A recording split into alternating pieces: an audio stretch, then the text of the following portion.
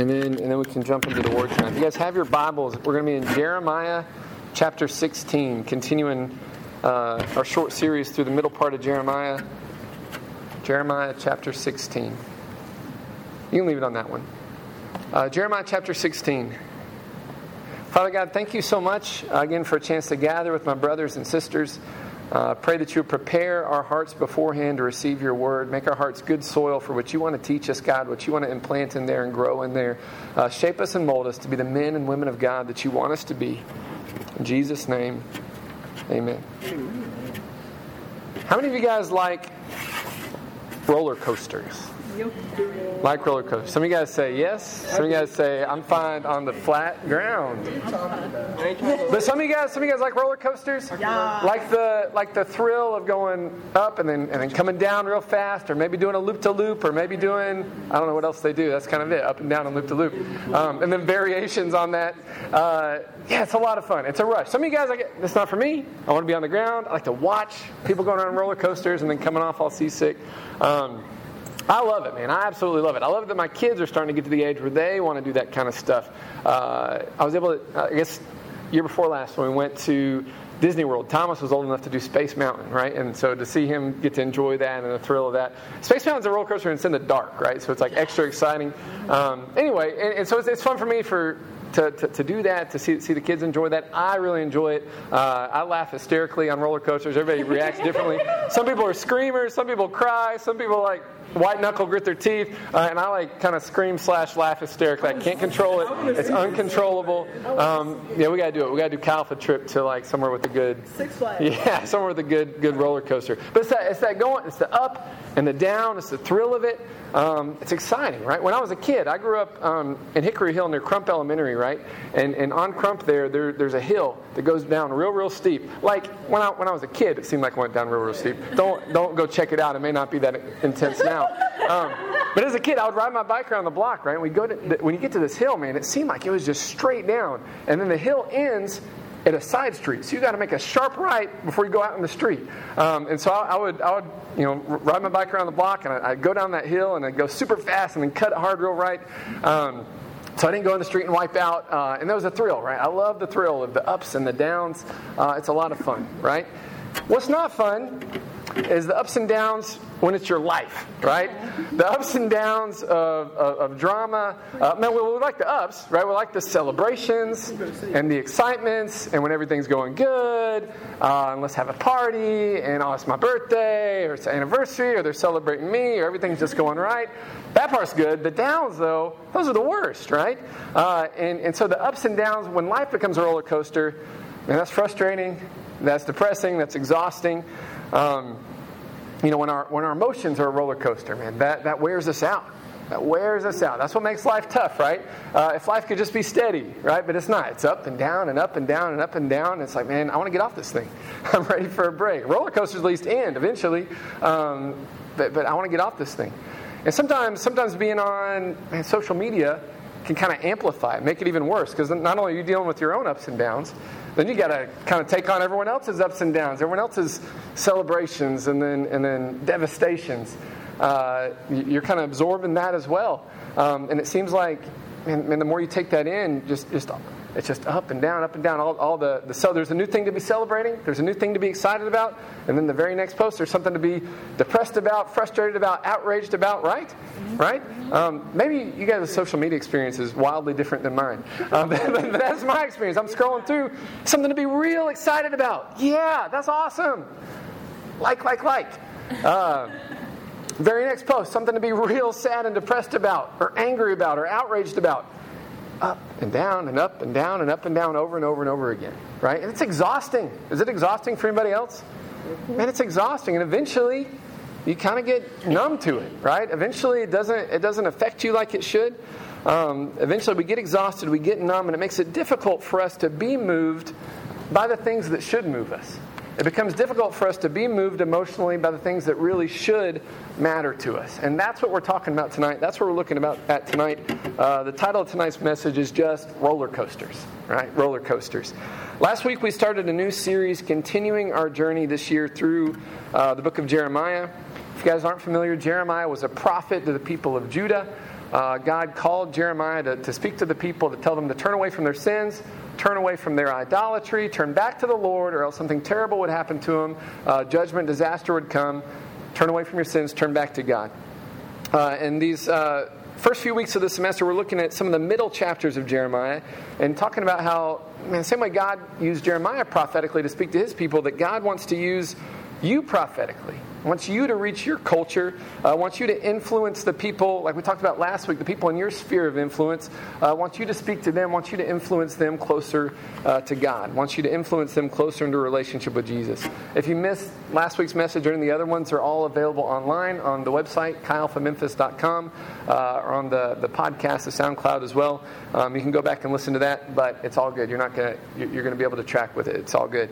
And last week we did talk about Jeremiah, comes to the Lord because he's being persecuted as God's prophet, and he's struggling. And God encourages him to speak good words and not worthless ones. Right? God encourages him to make sure that he's influencing the people around him and not the other way around, right? That he's influencing the people around him and not letting their negativity and wickedness rub off on him and influence him. And we talked about being a person of influence, a person that's that thermostat, right? That changes the room when you walk into it, right? That changes the situation instead of just kind of blending into the culture and reflecting what's around you. Being a person of influence. And tonight we're kind of continuing that idea of what it is to be a person of influence. How to be motivated and passionate about the things God is passionate about so we can influence and transform in the situation we're in, the culture we're in, the people around us. When I came across tonight's passage, as I was studying Jeremiah, just in my own personal study about a year ago, when I came across this passage, I'm going to be honest, man, in my initial reading of it, I did not understand it at all. And you'll see why in a minute. God gives Jeremiah a pretty strange command, like a really, really bizarre command, and I had no idea what to make of it. And so it took some real study to kind of understand it, to wrap my head around it. But even though it's a strange command, it's bizarre, it's odd, it's one that's going to be a powerful example for us if we can really understand it and wrap our head around it. It's going to be a powerful example and teach us some principles that's going to help us to be that person of influence, be that world changer, and be that person that can be steady and faithful after God. So like I said, if you had your Bibles, we're in Jeremiah chapter 16. Your neighbor may let you look at their Bible as well, and also the words are going to be up on the screen. Jeremiah chapter 16. And so just in Jeremiah chapter 15, like we read last week, God has reaffirmed Jeremiah to be his spokesperson, saying he should influence the people around him and not let their sinful behaviors and attitudes influence him. God promises he's going to strengthen him and protect him. And then in chapter 16, right after that, he gives him a series of commands that are quite strange, a series of instructions that are quite strange. He tells Jeremiah that he should not get married or have children, and that he should no longer attend funerals or any celebrations of any kind. Just no. Just don't get married, don't have kids, don't go to any funerals, don't go where people are mourning, and also don't go where people are happy and celebrating, don't go to parties, don't go to weddings, just don't do it. Don't go to any of it. Now let's be very, very clear. God gave this command specifically to Jeremiah, right? This does not apply to all believers. Last year we talked about how important it is when we're studying Scripture to study it in context, right? What does this Scripture mean in the context of the book it's in the context of what did it mean to the original audience it was written to? And not everything we just kind of blanket apply to our own lives. This is a command for Jeremiah for a very specific reason. We're going to see what that reason is in a minute. This isn't something God's commanding us to do, right? He's not saying that you should not go to funerals or parties or get married or have children, right? So the command's not for us, but we can still learn a powerful, powerful lesson from it. So let's take a look at it. Jeremiah chapter 16, we're going to start in verse 1. Jeremiah writes, "The Lord gave me another message. He said, 'Do not get married or have children in this place. For this is what the Lord says about the children born here in this city and about their mothers and fathers. They will die from terrible diseases. No one will mourn for them or bury them, and they will lie scattered on the ground like manure. They'll die from war and famine, and their bodies will be food for the vultures and wild animals. God says there's terrible judgment coming, right? The people have been sinful. They've been in rebellion. And there's neighboring kingdoms that really hate them and would love to invade them and take all their stuff and all their people. And God's warning Judah. He says that's coming soon, right?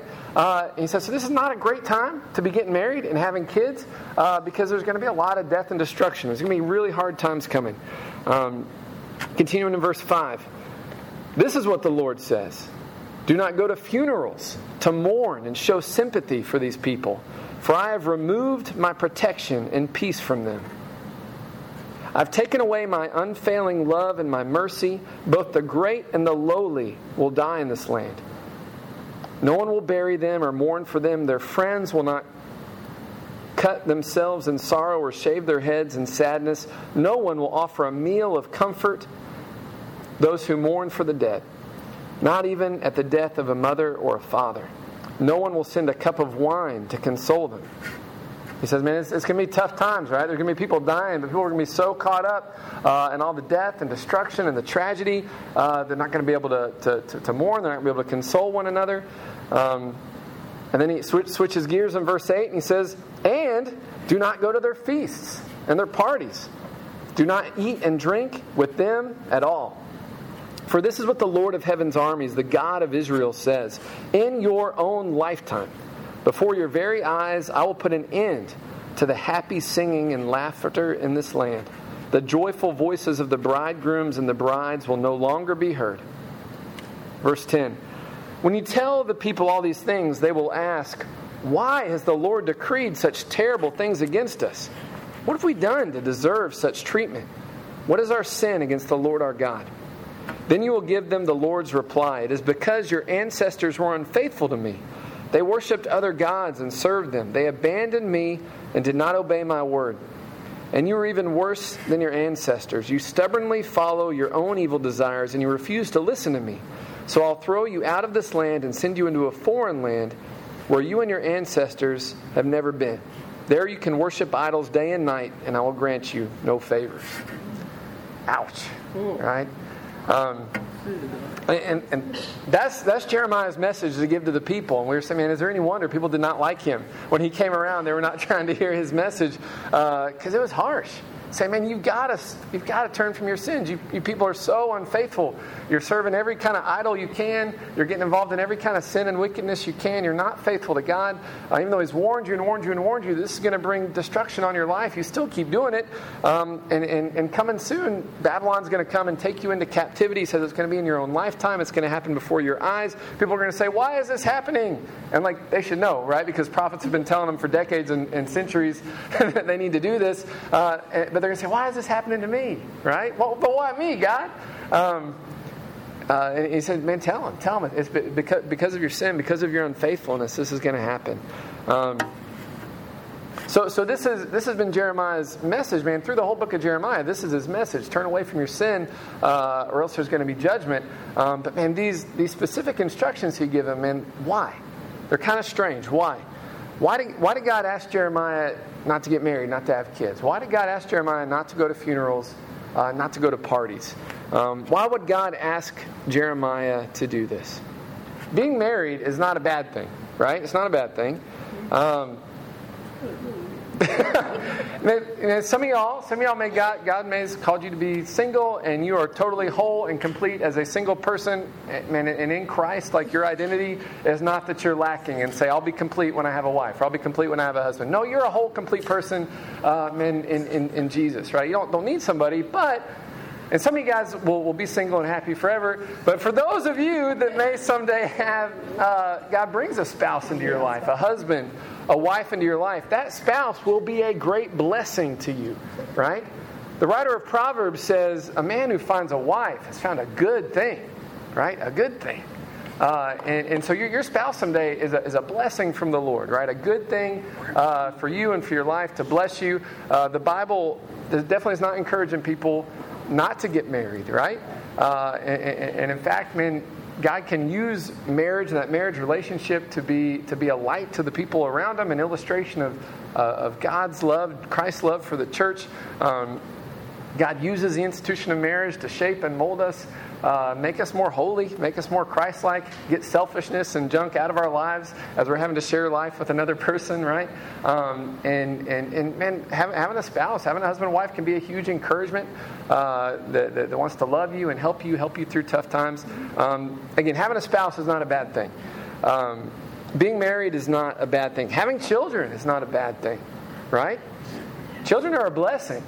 Throughout the Bible, man, we hear this again and again. Children are a blessing from the Lord.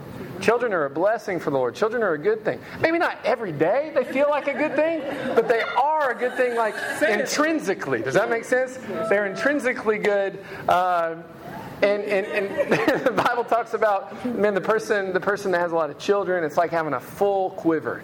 You know, they're going to be taken care of. And like, if you have like a lot of kids, the more kids you have, the odds are one of them is going to be real successful and can take care of you when you're old, right?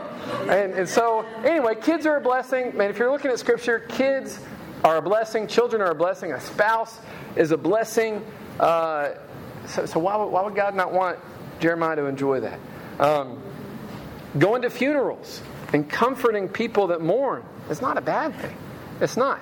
And in fact, as Christians, we should comfort people that mourn, people that are in sorrow, that are in struggling. Man, we should be that shoulder that they can cry on. We should be that person that's encouraging them and building them up. Romans 12 instructs us. Romans 12, verse 10. Love each other with genuine affection. Honor one another. Rejoice with those who rejoice. Mourn with those who mourn. Right? When someone's mourning, as a Christian, man, we ought to come and mourn right along with them. Say, hey, well, we're here for you. We love you. Your problem is not yours alone. I'm going to shoulder it with you. I'm going to carry it with you. I want to help you out. I want to be there. I want to go through this situation with you. I want you to know that you don't go through it alone, right? We mourn with one another. That's what believers do. Man, we see Jesus. We see Jesus when Lazarus dies, right? He goes to Lazarus' tomb and he mourns with Lazarus' sisters and the people that are gathered there grieving over the loss of Lazarus. Man, we see there Jesus cries. Shortest verse in your Bible. Jesus cried. Jesus wept. Yeah. Man, Jesus felt sorrow, was moved. He mourned with people. So if Jesus is going to mourn with people, go to funerals, those kind of things, right? Man, we know that's an important thing for us to do as well. We need to mourn with those who mourn. And it's good to go to funerals. Like I said, we talked about Christine's grandfather passed away yesterday, and be scheduling a funeral probably here in the next couple days. And it's going to be good to go and mourn with the family, love and support that family, honor the life of the person that's passed on. And those are good things. So why would God tell Jeremiah not to do this? Going to weddings and parties and celebrations is not a bad thing. Right? It's not. It's not a bad thing. It's good to celebrate. Right? Before it said mourn with those who mourn, it says rejoice with those that rejoice. Right? It's not just being there when your friend's sad. It's like celebrating with your friend when stuff's going good. Like they had a really good day. They got the really good grade on the test. They got the promotion, the raise at work, or maybe they're a waitress and someone dropped like a huge tip on their table.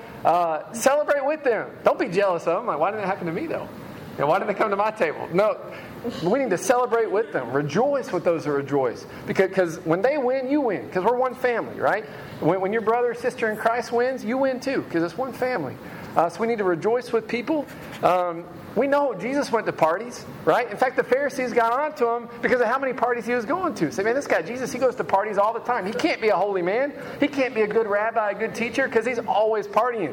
Now, we know that Jesus did not sin going to these parties. He didn't take part in wickedness at these parties, but he liked to be around people, right? He enjoyed people. He enjoyed loving on people, sharing life with people, celebrating with people. Jesus' very first miracle was at a wedding, right? Jesus was there at a wedding where they've been celebrating for a long time. And that's where he performed his first miracle. That's where he steps into the public stage there. Jesus goes to parties. Jesus goes to weddings. Why is Jeremiah forbidden to go to those things? Why would God ask Jeremiah to do this? And here's why. This is huge. It's so that his life could be a living illustration of a very important lesson. As you read the Old Testament, you'll see God do this several times with the prophets. Several times where not only is he giving them prophetic messages for the people, he's also giving them commands, often bizarre commands, so that their lives can be living illustrations of an important principle that he wants to teach his people. Not only does he give them words to speak, their very lives, when they follow these strange instructions, become living parables, living examples, living illustrations of something God's wanting to get through to his people. Ezekiel, the prophet of Ezekiel, God commanded Ezekiel to lay on his side for over a year. Lay on his side for over a year as a way to represent the long stretches of time where God's people were in sin. It says, Ezekiel, I've got a word for you to speak to the people, but I've also got something for you to do. It's kind of strange. Lay on your side for like 390 days. Right? And people are going to be like, Ezekiel, why are you doing that? And you can say, this is an illustration, right? This is my visual aid. This is about you guys are really sinning like for huge stretches of time. My life is an illustration, right? He has his prophets to do some strange things. The strangest one, and the most out there one to me, is the prophet Hosea. If you guys are familiar with Hosea's story, God told Hosea to marry a prostitute, to marry a woman that would be unfaithful to him.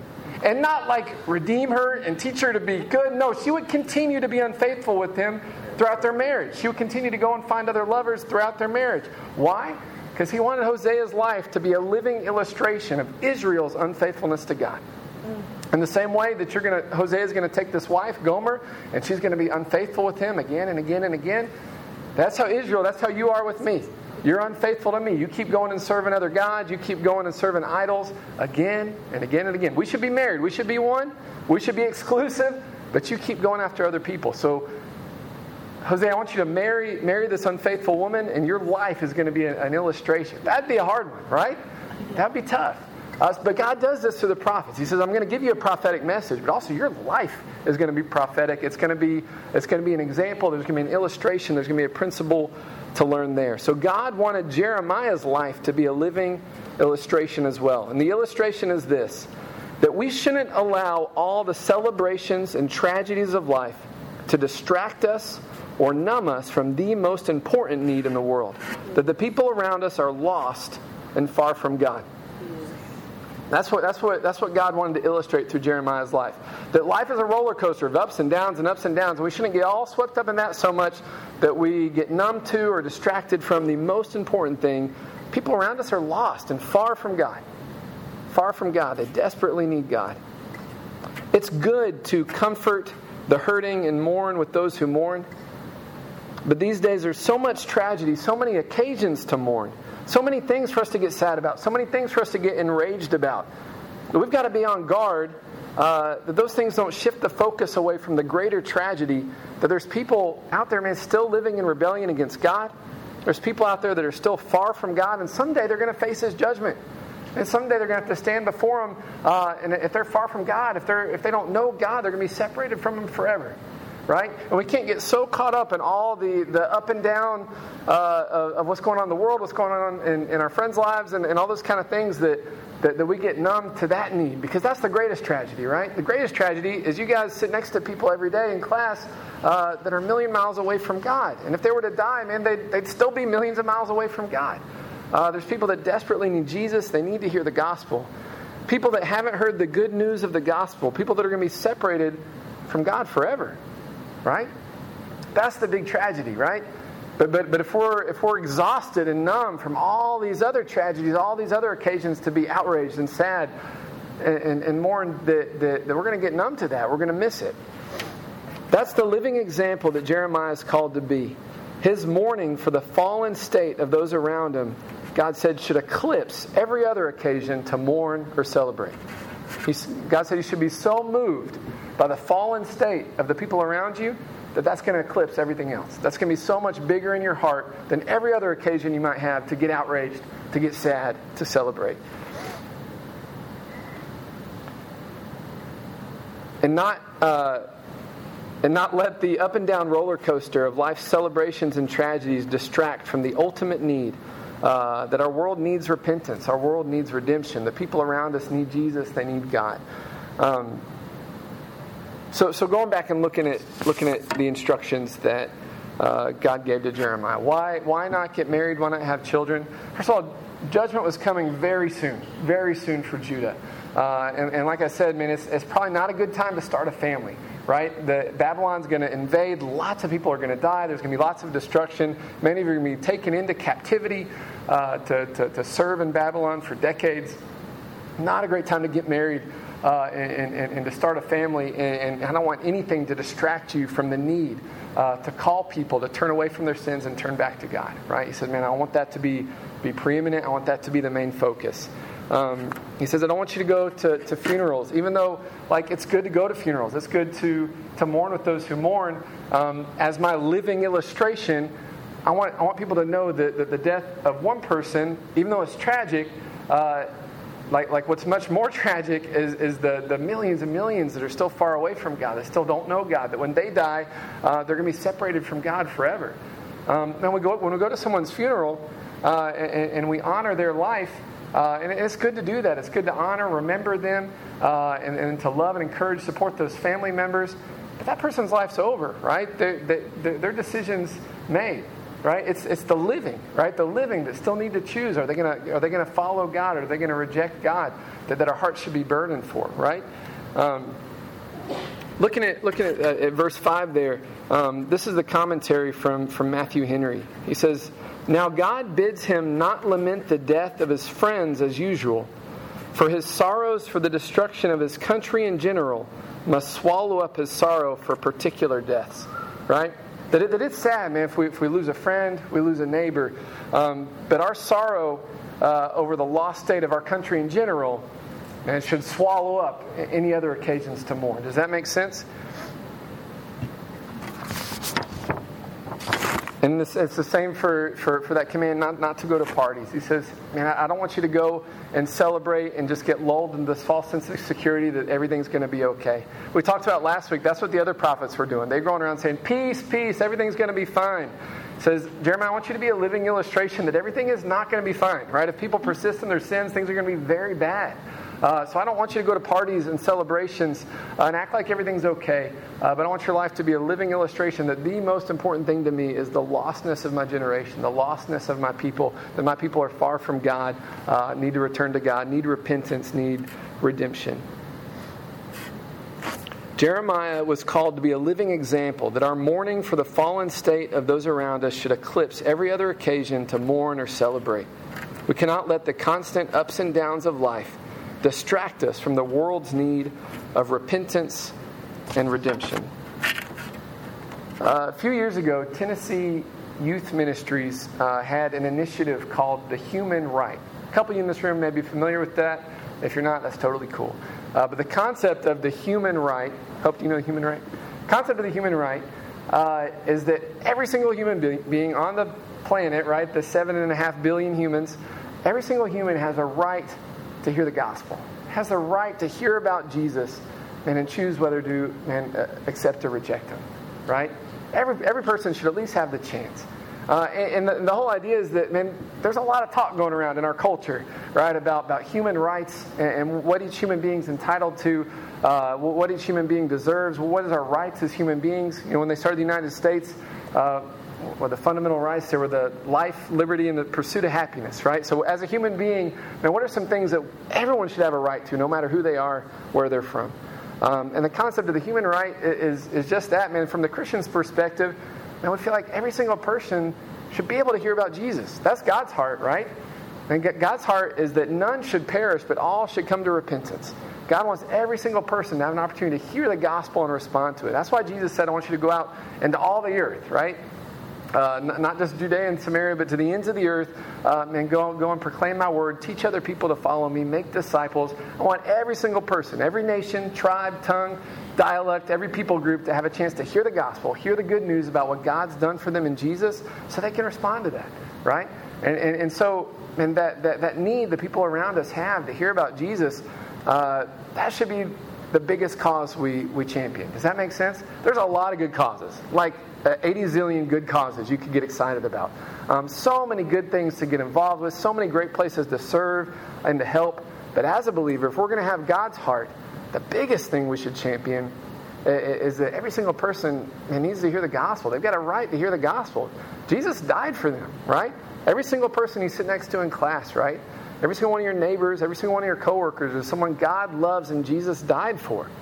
And they have a right to hear the gospel, right? That should be, man, the thing that burdens our heart more than anything else. That should be the cause that we rally behind and champion more than anything else, is that, man, our generation is lost and far from God. We need to bring them Jesus, right? We need to share Jesus with them. And whether they accept it or reject it is not up to us, right? That's up to the Holy Spirit and them working on their heart.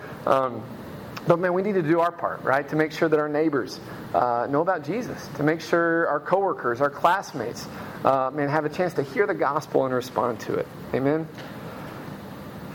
After Jeremiah is given these commands and the reasons for them, the Lord transitions to speak of a more hopeful future after Judah's judgment in captivity. And we're going to close with these couple verses. Jeremiah 16, picking up in verse 14.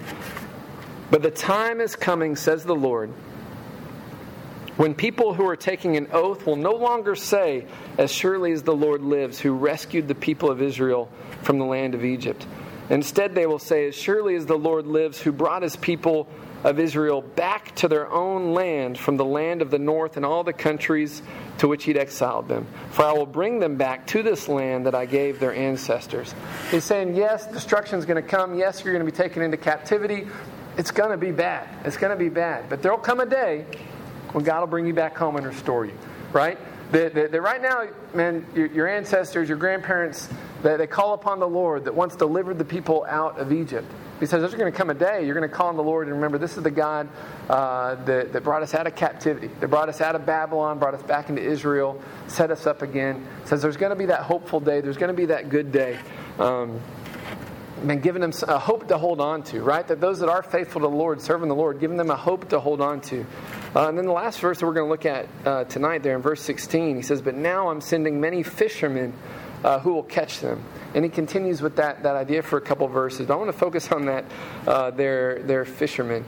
I'm sending out many fishermen to catch them. Because right now a lot of them are like fish. They're going every which way. They're not trying to serve the Lord. They're not trying to follow the Lord. They're lost. So I'm going to send out some fishermen to catch them, to bring them back to me. Those guys that went to SALT, Dan Morrison, in one of the morning sessions, he pulled this particular verse, talking about the fishermen, and he tied it to when Jesus in the Gospels is calling his disciples, right? And when he calls his disciples, what does he say to you? Hey, come and follow me, and I'm going to make you... Yeah, I'm going to make you fishers of men. Right? God's calling fishermen to go after these lost people, right? And instead of fishing for fish, right? Fishing for people, right? For souls, for people around us that we can influence into a relationship with God, that we can lead closer to Jesus. We talked last week about, man, everyone we come in contact with, how great would it be if they left conversations with us knowing more about Jesus than when they went in, knowing more about the Bible than when they went in, feeling a little closer to God when they went in, right?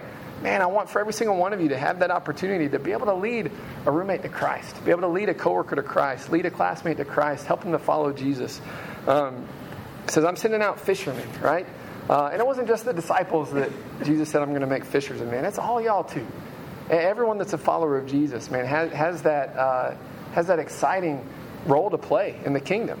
Right? That we get to invite other people in. We get to welcome other people in. We get to share the testimony. We get to share the hope that we've found in Jesus. Say, hey, listen to what Jesus did for me. This is what my life was before, but man, look at what it is now. And it's all because of Jesus. Man, we get the opportunity to do that for people. Share that with people. So what does this look like for us? Right? I said Jeremiah's command was not a blanket command for all believers. Right? Some of you guys are like, good, because I like parties. Funerals... I could, whatever, but I'd still like to want to be able to go and comfort people that are mourning, and I kind of look forward to maybe having kids someday and being married. So that command is not for all believers, and in fact, it's the opposite. That man, as Christians, we should rejoice with those who rejoice, mourn with those who mourn. But man, we can learn something from Jeremiah's living illustration here. And what does God want us to learn? What does God want the takeaway to be for you? When we look at the roller coaster of our own lives, the ups and downs, where he's saying, don't get distracted by that. Don't get so numb from all those ups and downs. Don't get so distracted from all those ups and downs that you miss out on what really matters. The heartbeat of God is for your lost neighbors, that they would come to know him. That none should perish, but all would come to repentance, right? That's the heartbeat of God. That none should perish, but all should come to repentance. All should come into a relationship with him. I mean, so part of the takeaway for us is just to do some self-evaluation this week and say, God, what are the things that I get so passionate about? Whether the things I celebrate so much, get so excited about, or the things I get so outraged, frustrated, sad about, that my emotions are just spent. They're on empty. I've got nothing left to devote to the actual great tragedy of the world, that there's people far away from God that need Him, right? And so, God, help me to get realigned on the most important thing. Maybe I don't do like Jeremiah and give up all social interaction, right? Maybe I do need to figure out what I do need to cut out of my life to realign and focus in on God more and His purposes and His heart for this world, right? I encourage you guys. I talked about, life. Our lives are up and down enough, right? Just going through regular everyday life is roller coaster enough. Life's got enough drama on its own.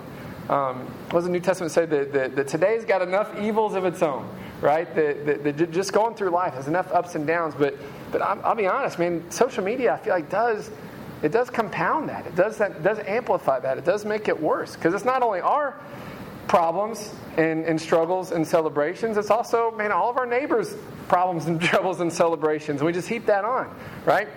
Because on Facebook we get on there and it's all of our friends and family and the people we went to middle school with problems and celebrations, and we're celebrating right along with them, and then we're sad right along with them, and then we're outraged right along with them. And then Twitter, it's like it's the whole world's problems and celebrations and outrages, and man, you can't take on the whole world's problems. You can't. Only Jesus can do that, right? But you constantly consume it, post after post, a thing to be thrilled about, a thing to celebrate, a thing to be depressed about, outraged about, angry about, and you get numb to it. You get numb to it. And then Instagram, I guess, you just celebrating kittens and puppies and like girls that are selling workout medicine or something. I don't use Instagram that much, so I don't know. But so my encouragement though, like if social media does amplify it, man, I encourage you, man, what would it look like to cut back? Or even take a day or two and just fast social media, see the difference it'll make, right? I promise you, if you take a day or two off of all social media, you'll see a huge difference in your emotions and in your heart.